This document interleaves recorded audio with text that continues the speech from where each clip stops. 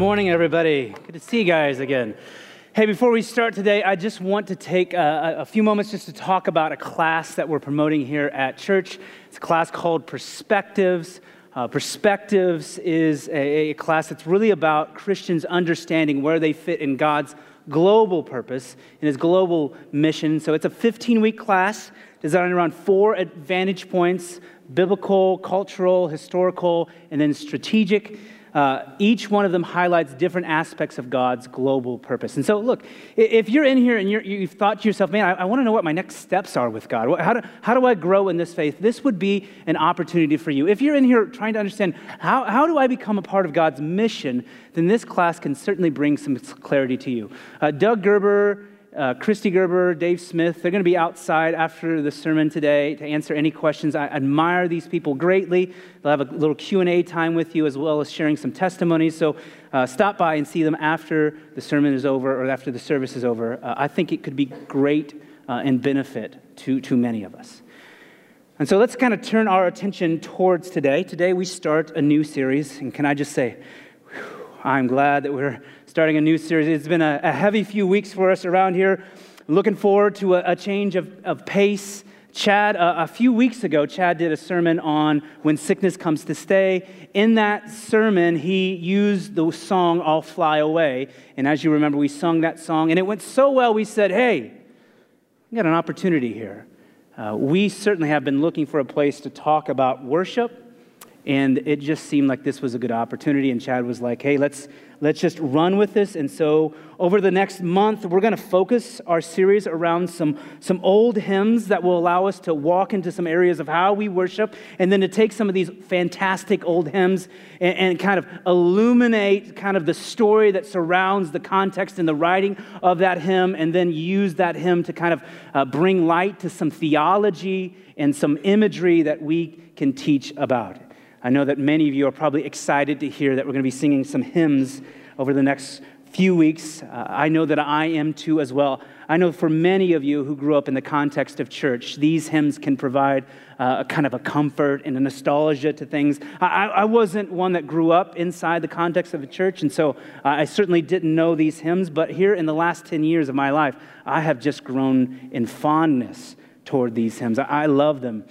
Probably not in like the original format that maybe you have sung them in a cappella. You throw a banjo in there and like you're going to perk my attention pretty quickly. So I love to listen to these hymns. So some interesting things about hymns. I think that we think hymns are kind of beloved by those that we think are just senior in age. I just don't think that that's true. There has been some renewed emphasis around these hymns on kind of teaching them, exploring the old hymn books by a group of people that would surprise you. And that group of people is the millennials. And I've talked about, we remember mosaics. The millennials, my generation, people who profess Christ in my generation, love hymns. My friends who profess Christ just love to look at these things. Here's some interesting data for you. In 2015, the Barna Group did a little study on my generation. And this is what they found out. It said that 67% of my generation prefer a classic version of the church over a trendy one. However you want to define those two terms, classic or trendy. They also found out that 77% of my generation would prefer a sanctuary over an auditorium. I was a little bit shocked when I read those things. But look, we're not all that bad. Like, we've got some good things going for us. One millennial believer said this. I love this quote. He said, I want a service that is not sensational, flashy, or particularly relevant. I can be entertained anywhere. At church, I do not want to be entertained. I do not want to be the target of anyone's marketing. I want to be asked to participate in the life of an ancient future community. And I, for one, echo those comments in heart and words. Like, I love that phrase, ancient future community, that we would connect to an ancient faith that we have as we look forward to the future that God already has in His hands. I love that terminology. And so just know this, that as this expression of the body of Christ, we are moving towards that. That is what our hearts are bent towards, that ancient future community. And so let's just start today by talking a little bit about worship.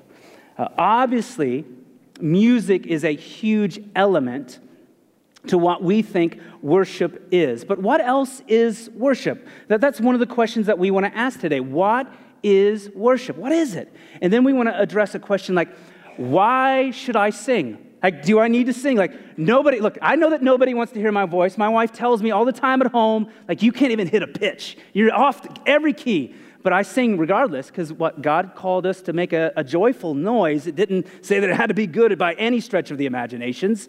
And so we're going to talk about why we sing, and then we're going to conclude our time with talking about an old hymn written by a man named George Matheson, a hymn called "O Love That Will Not Let Me Go." And here's the surprising thing. I talked to a lot of people.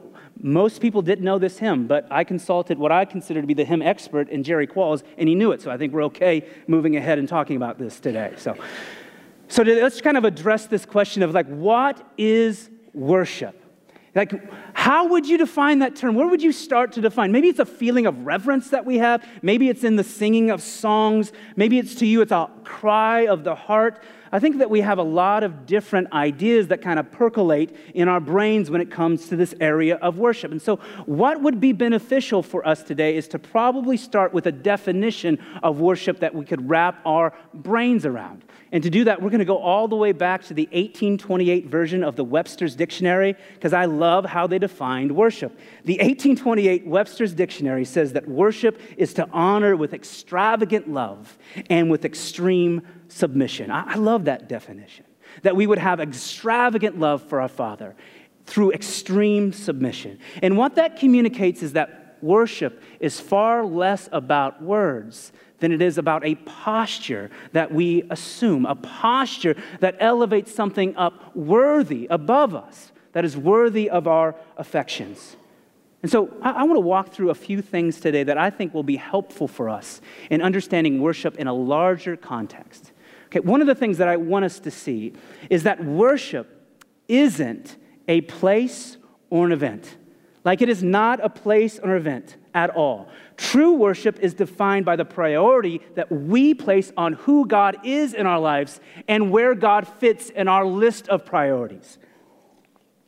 True worship is a matter of a heart expressed in lifestyle to God that bends towards holiness, towards rightness with God. And worship is absolutely fundamental on how we connect to God. Worship is a lifestyle. It's a lifestyle that elevates God above everything else in every facet in our lives. Because we worship God when we choose to obey His commands rather than making that decision that may benefit in the short term but has some shaky ethics. We worship God by making that decision. We worship God by putting Him first in all things. We worship God by giving forgiveness and grace to those who by our counts may not even deserve it. We worship God when we use His good gifts and His abilities in honorable ways. It is not just through words, and it is not just through music. It is a posture in life. And it is not confined to you coming to a building or an event to do it. Like, you can worship God at home. You can worship Him at work. You can worship Him in the car, in the tractor for some of you. You can worship God in a plane, and you can worship God in your lane. You can worship God when you're at rest, or you can worship God when you're at your best. You can worship God in a tram, and you can certainly worship God as you eat green eggs and ham. A lot of Dr. Seuss in the house at this point. So your destination does not define your worship.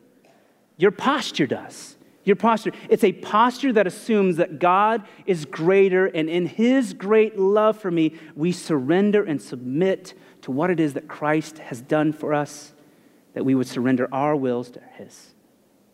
So it isn't a place or event. It is a lifestyle. And also understand that worship is a verb. It's a verb. It requires action on our part, not somebody else doing it for us. Many times I think we get confusion around this because we believe that it's somebody else's job to lead my heart to worship. But that just comes with a faulty understanding of what worship is. Do you know whose job it is to lead your heart in worship? It's yours. It's my job to lead my heart to worship. When we meet together on a Sunday like this, what we're doing is coming together as a collective voice, praising and honoring our Father. You are responsible for coming in here ready to join together in our offerings and our worship to God. You should be already worshiping God through the week, that when we come here on Sunday, it is a celebration, a collective communal voice praising God as one. So what we don't get to do is to blame the church for my failure to worship. We don't get to do that. We don't get to go and pin it on the pastor or the worship leader or on a boring sermon, which never happens, right? Nobody gets an amen on that one. Or the noise that a child says or that they make in their seats. It is about us. I'm in charge of my ability to worship and no one else's. And that kind of belief that kind of thinks that my heart needs to be led to worship, that somebody needs to lead me to worship, comes from this flawed idea that we're supposed to get something out of worship. And let me speak to that notion for a second. Worship is not about you getting anything out of it. Instead, it is about you giving up everything. Worship is not about you getting, it's about you giving. It is not about you and me. It just isn't. It's not about you and me. It's not about getting our needs met. It's not about the performance of the pastor. It's not about the performance of the worship director or the choir or the musicians, not in the least.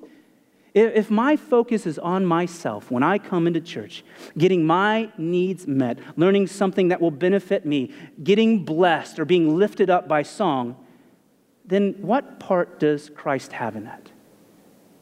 None. It just becomes you feeling better about yourself, and God becomes our servant in that process. And the pastors and the worship leader, what we come to believe is that they work for us to serve me. And if that doesn't happen, then certainly what happens is we just tend to leave. But listen, worship isn't about you getting, it's about you giving. David, right, he writes in Psalm 29, he says, ascribe to the Lord the glory due his name. Worship the Lord in the splendor of holiness. Why do we worship the Lord? We worship God because he is due our worship.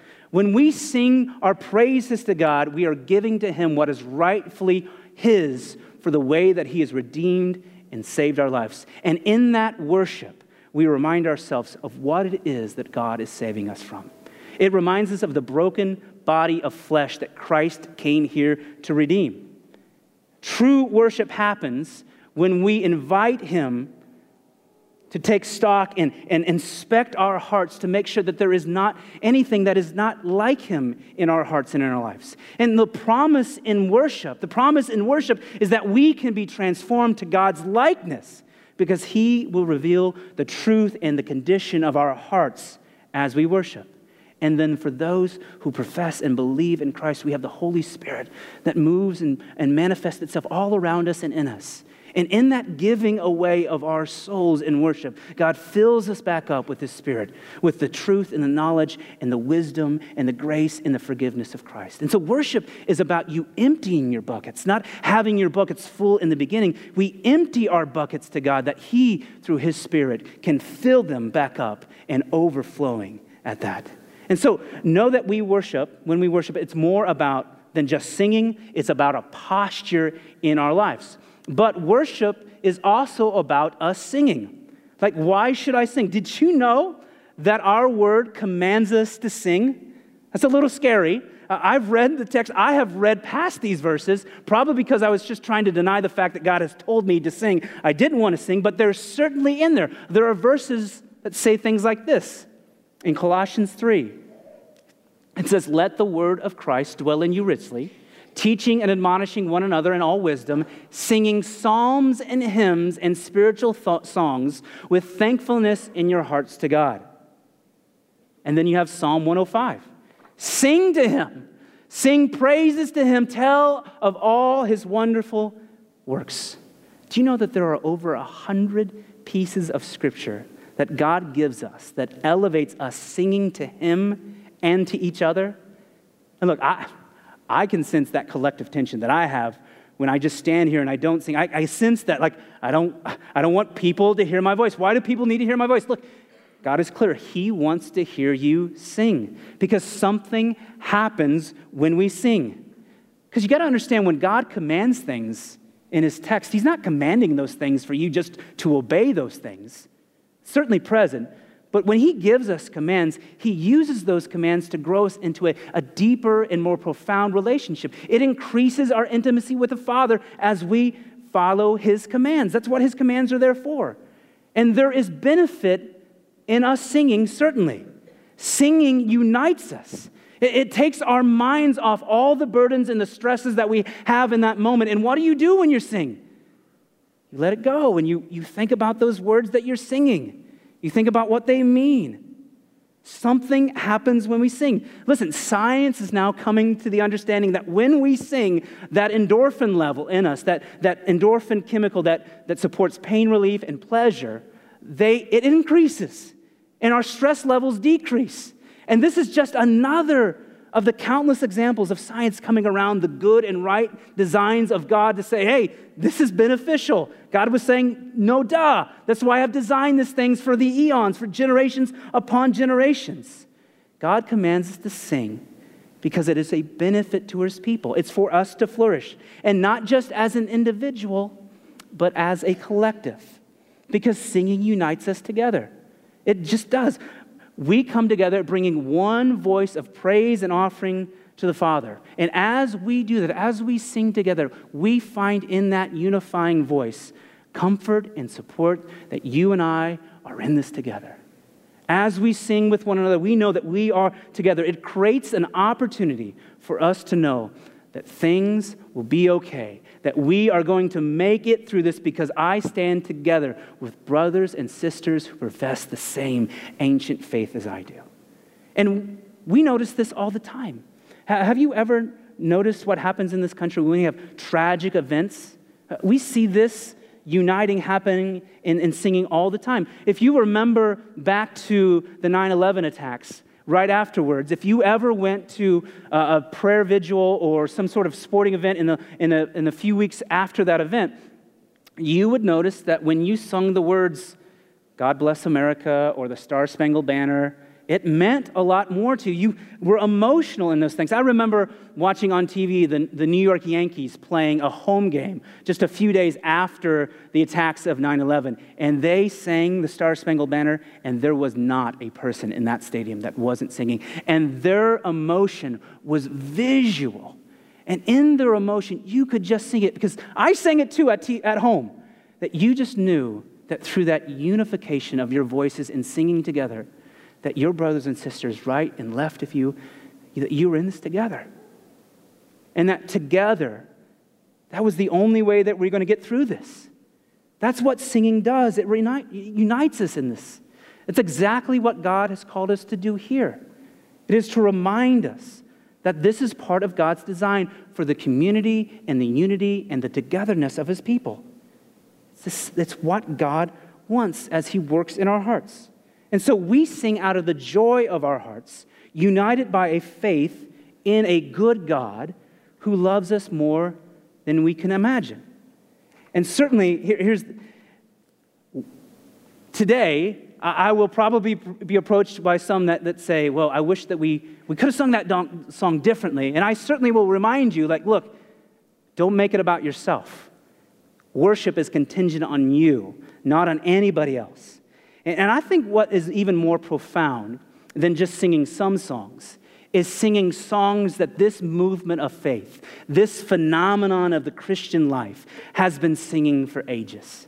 I just find that to be spectacular, that we would join together in that cloud of witness of our brothers and sisters who have sang songs for well over 100 years, that we would remind ourselves that this is an ancient faith, that we are connected to a lineage of brothers and sisters of faith that spans throughout the times, that would lead us to an understanding of a faith that is not just individualistic, but it is communal by nature.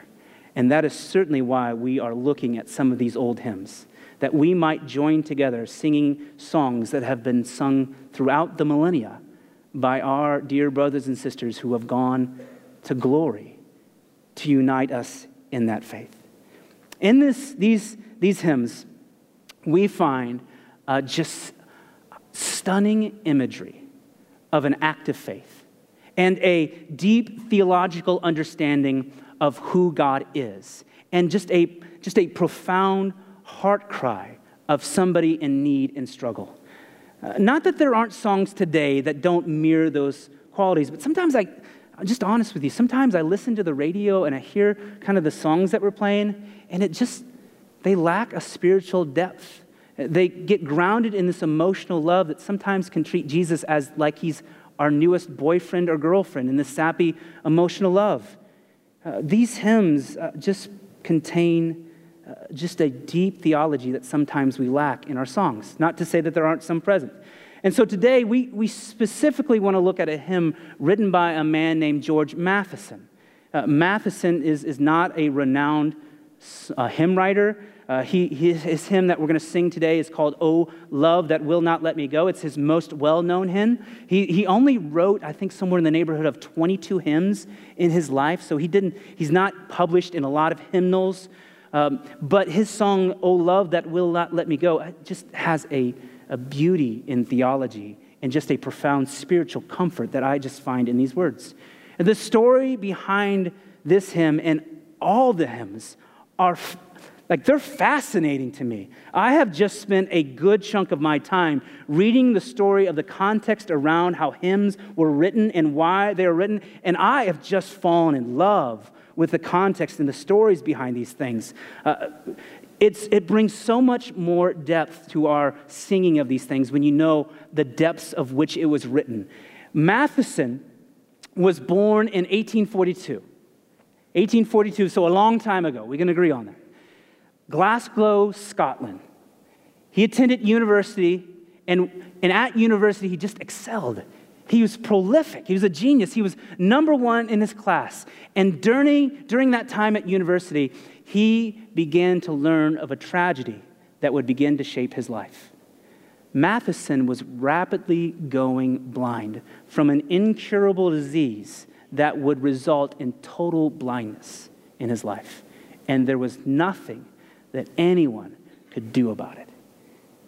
And so at his time at university, Matheson meets the love of his life, he says. And they fall in love, and they plan to get married. And then Matheson learns about this diagnosis of total blindness. And he goes and shares this diagnosis to his love, the woman he planned on marrying. And he asked this question afterwards. He said, "Will you still marry me?" And to his astonishment, this woman that he had grown to love, that was planning on being married to, responded with, "I can never be married to a blind person."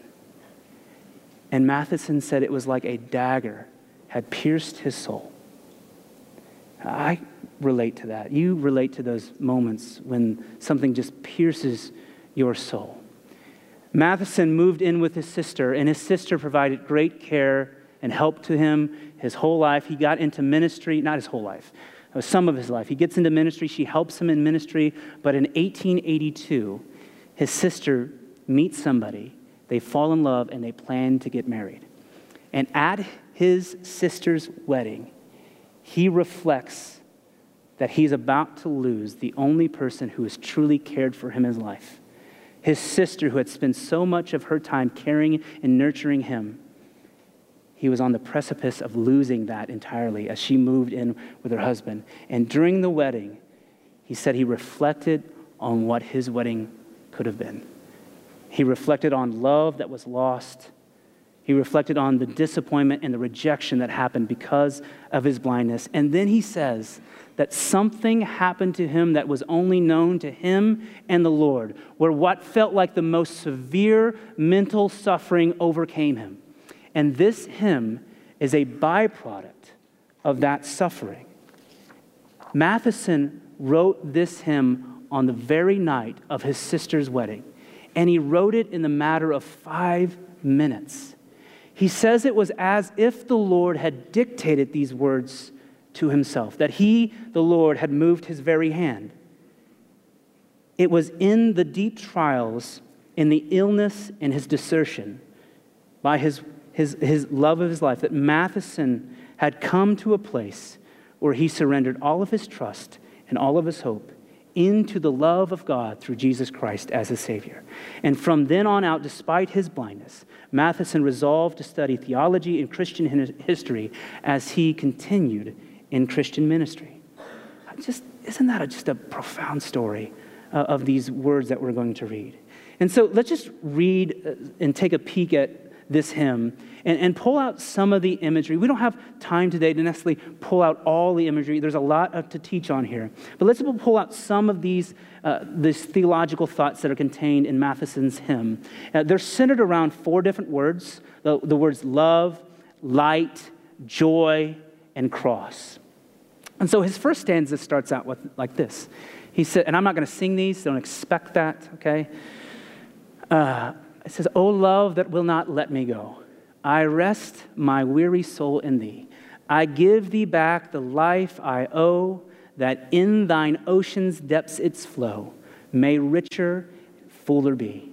And Matheson uses this imagery of an ocean in its depths, that thine ocean depths its flows. It's a beautiful imagery of those who have trusted in Christ, those who have trusted in God, surrendering their life to him, only to find that the life that they have in Christ is much more richer and fuller than the previous lives that they gave up. Because God has promised us that his love will never be separated from us. O love that will not let me go. That those who profess and believe in the name of Christ, that there is no height, nor depth, nor anything that can separate us from the love of God.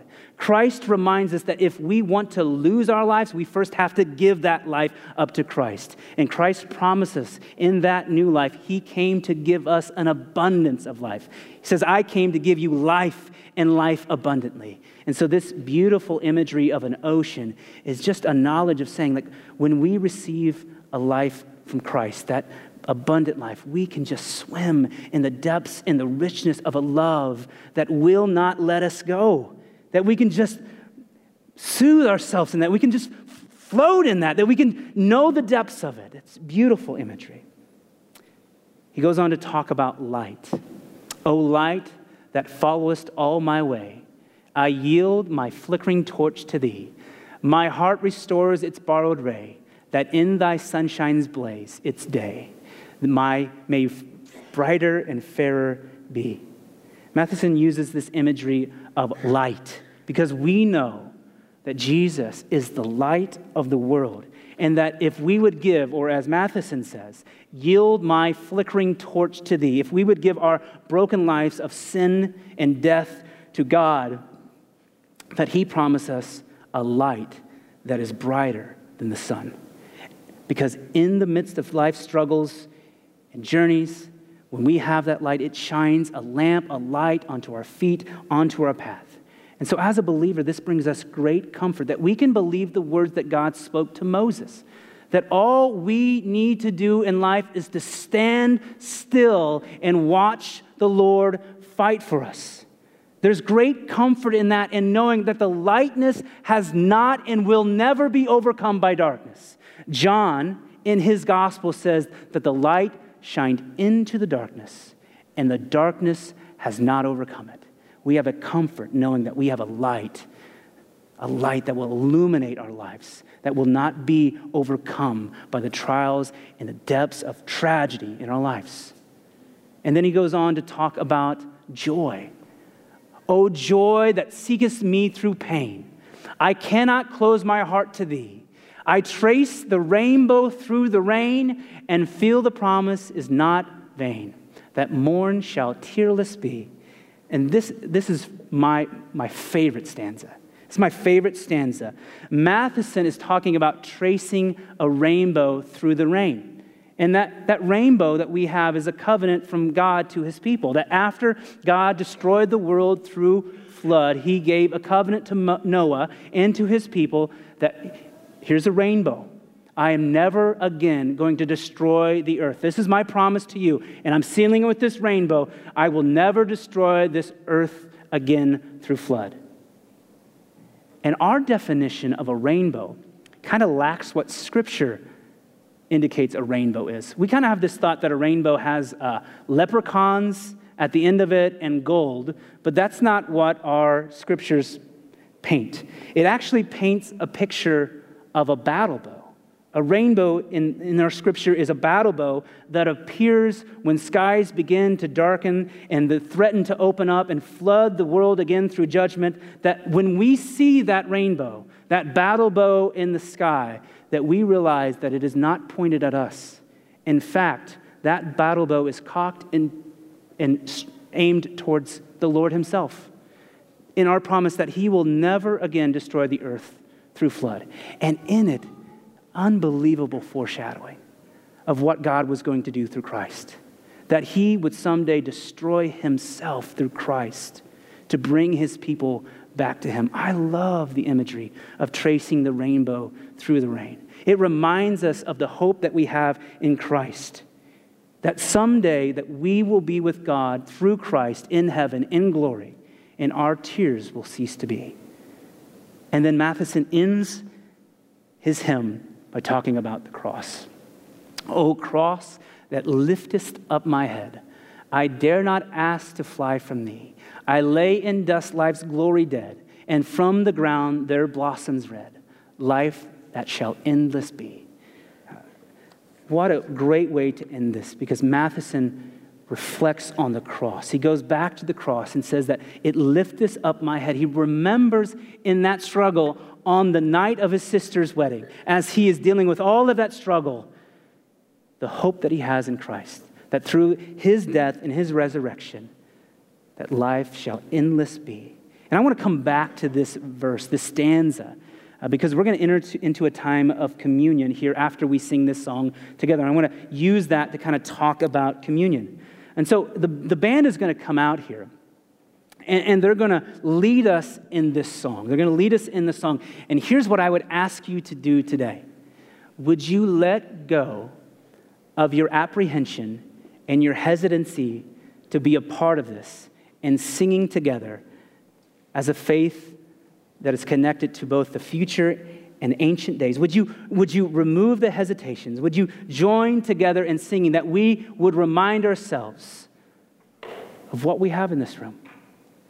We have a community of Christ, that through all things we will make it together because of what we have here. Because of our faith, because we are united, there's nothing that we can't overcome in Christ. And would you let the truth about worship sink into your heart today that we talked about? Worship is not about you. It's not. It's not contingent on anyone else besides yourself. It's about you giving to God what is due to his name in our lives, in our actions, in our words, and in our hearts. Let that sink in and resonate with you today, that you, through worship, would allow your hearts to be exposed to the Father, that you would allow then that Spirit, as you give your worship to the Father, to fill your bucket back up with a profound beauty and knowledge that is not your own, but that of Christ, to fill you up with the wisdom and the grace and the love. And would you reflect on the story of George Matheson?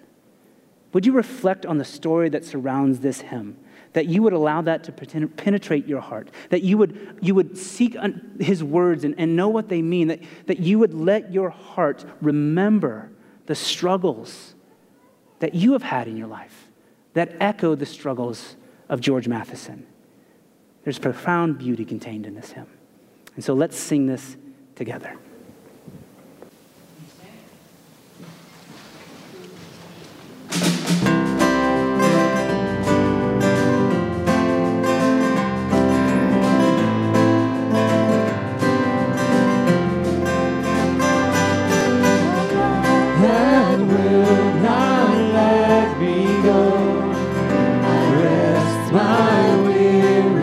Soul in me, I give thee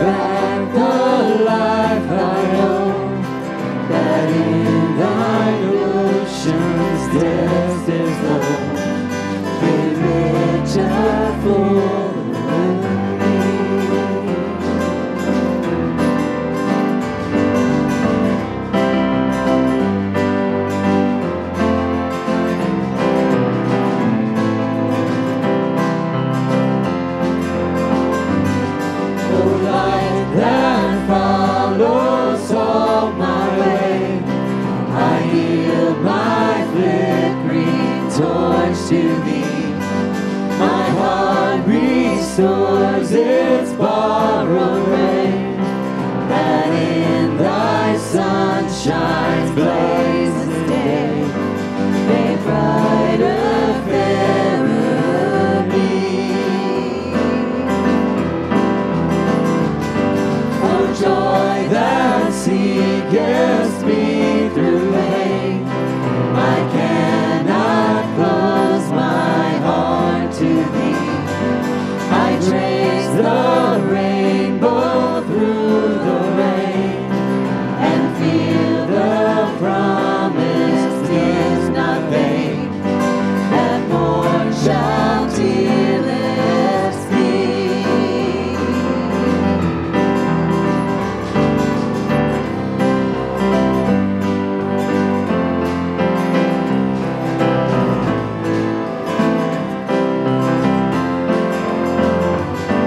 The cross that liftest up my head, I dare not ask to fly from thee.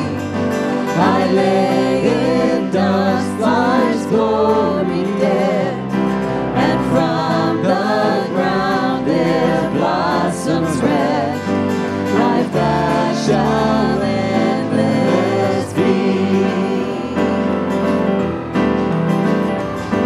Oh, love that will not let me go, I rest my weary soul in thee.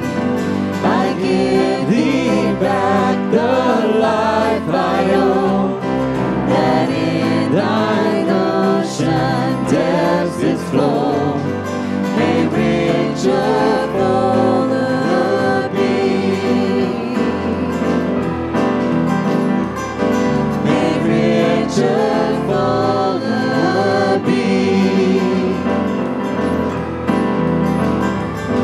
May richer, fuller be.